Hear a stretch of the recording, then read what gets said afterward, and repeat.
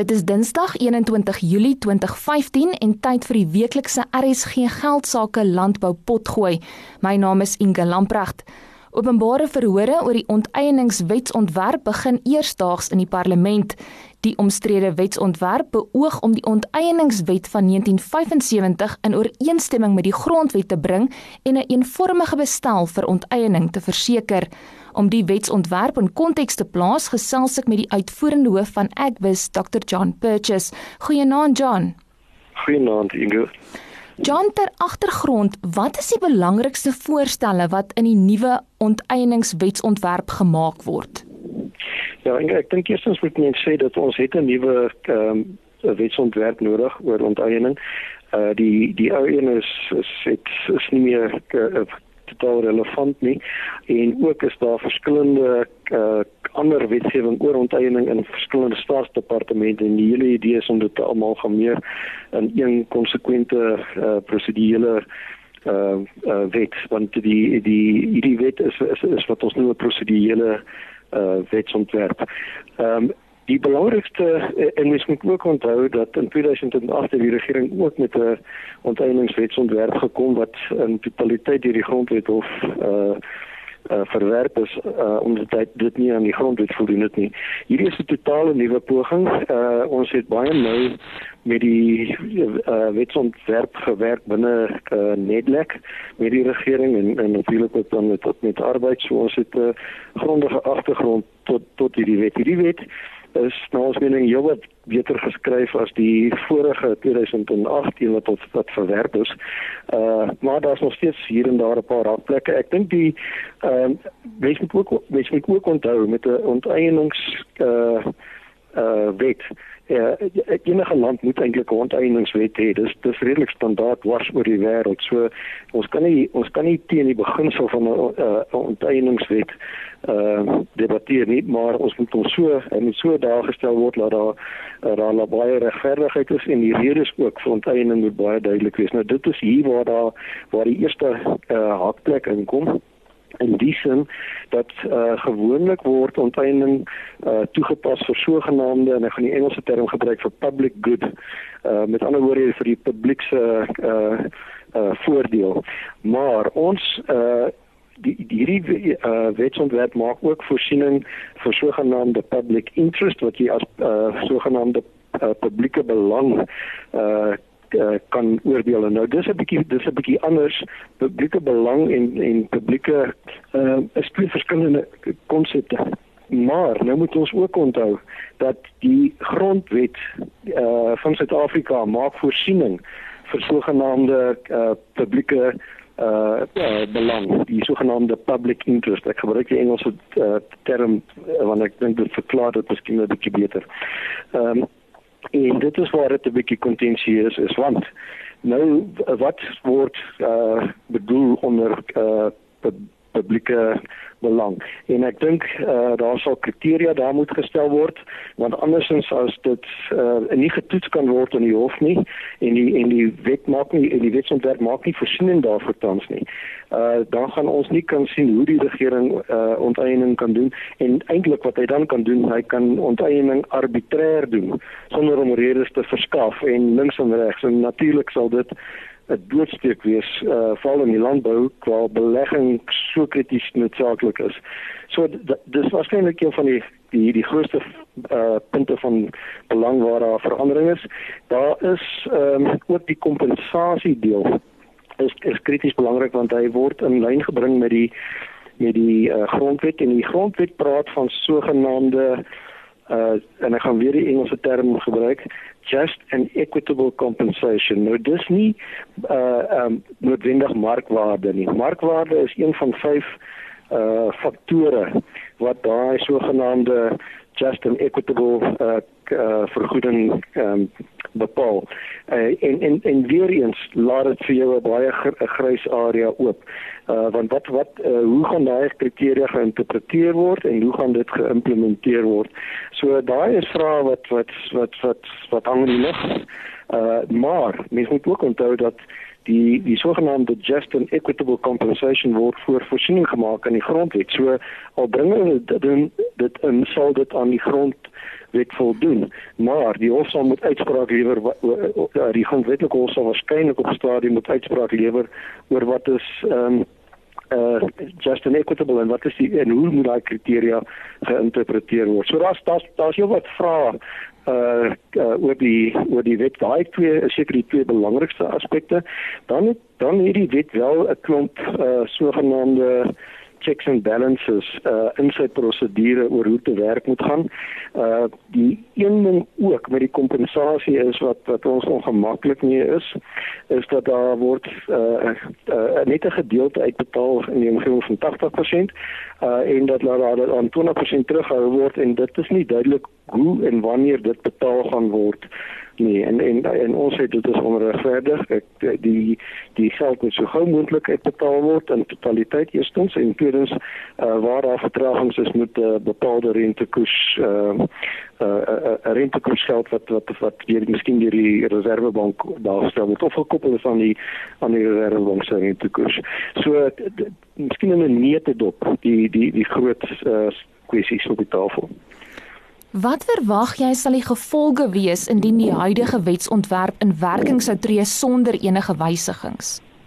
Ek dink dit gaan onsekerheid veral in die landbou geleedere veroorsaak, selfs in landboubesigheidsgeleedere, want die landboubesighedsinstansies soos banke, landboubesighede, ook koöperasies en so is die finansierders van landbou.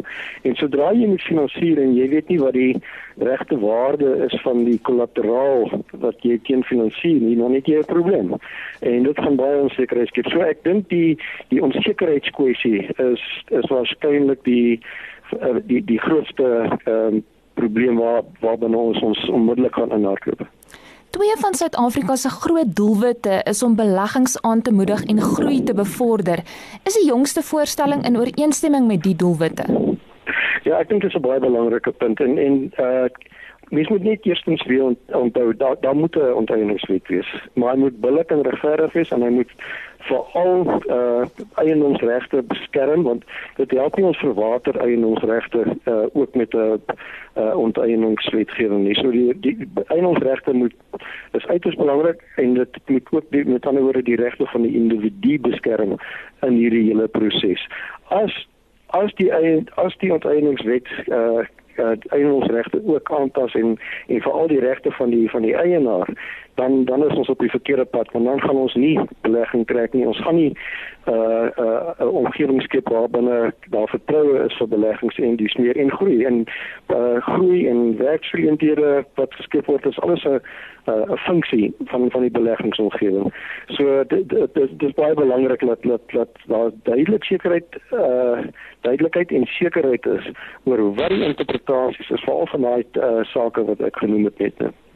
Toe 'n vorige weergawe van die wetsontwerp in 2008 gepubliseer is, was van die kritiek dat sekere van die voorstelle nie grondwetlik is nie. Is die probleem nou uit die weg geruim? Ek dink meerendeels is die grootste aspekte aangespreek. Ek dink daar is een of twee wat ons definitief sal moet kyk oor hoe grondwetlik is dit is. Die eerste ene is juis of jy jou kan wend tot die hof om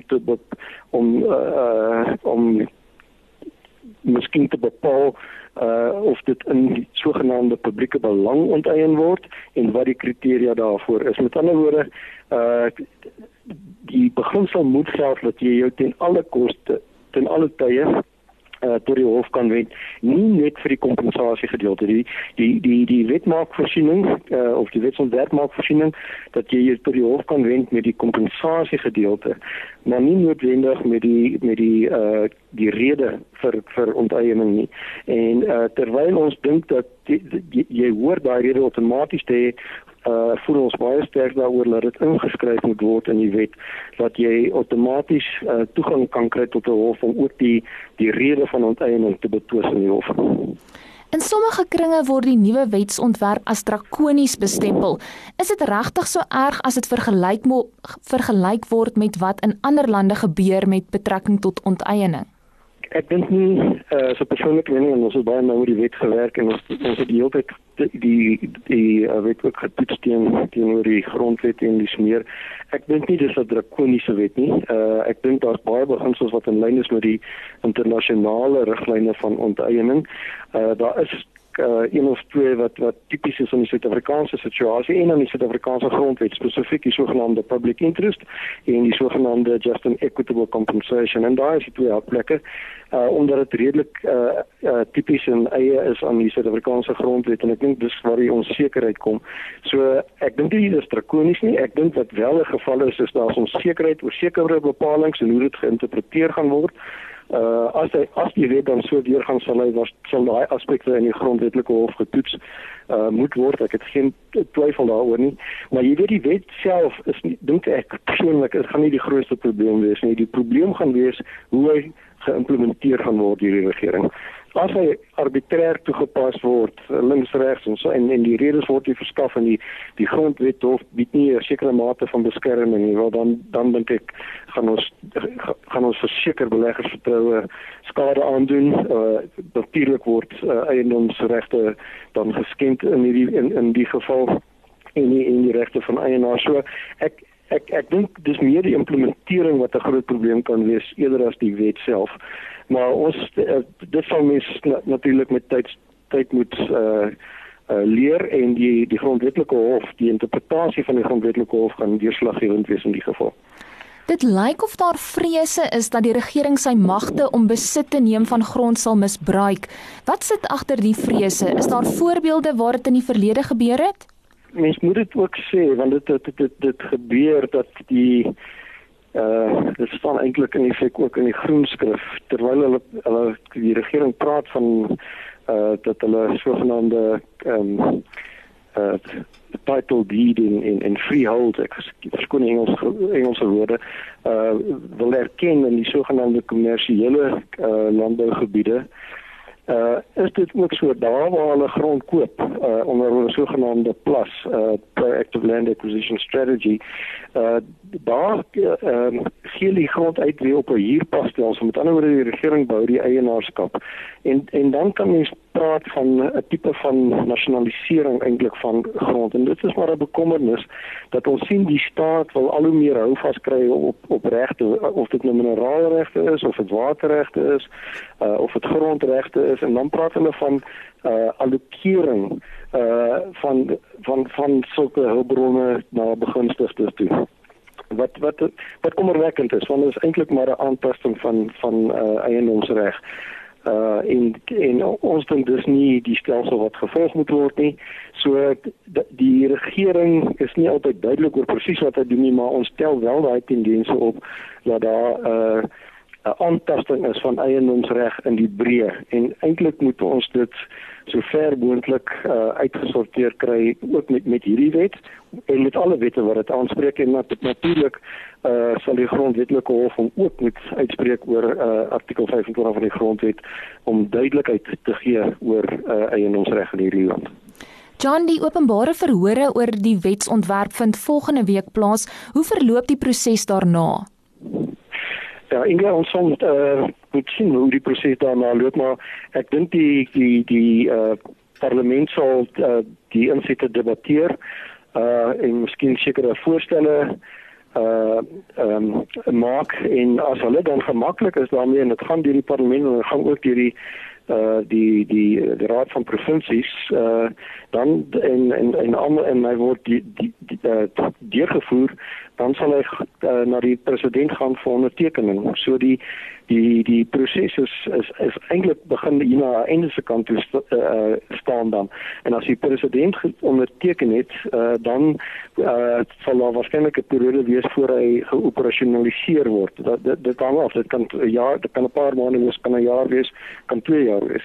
So dit is waarskynlik die proses wat dan gevolg sal word. Dr. John Purchase is die uitvoerende hoof van AgBiz.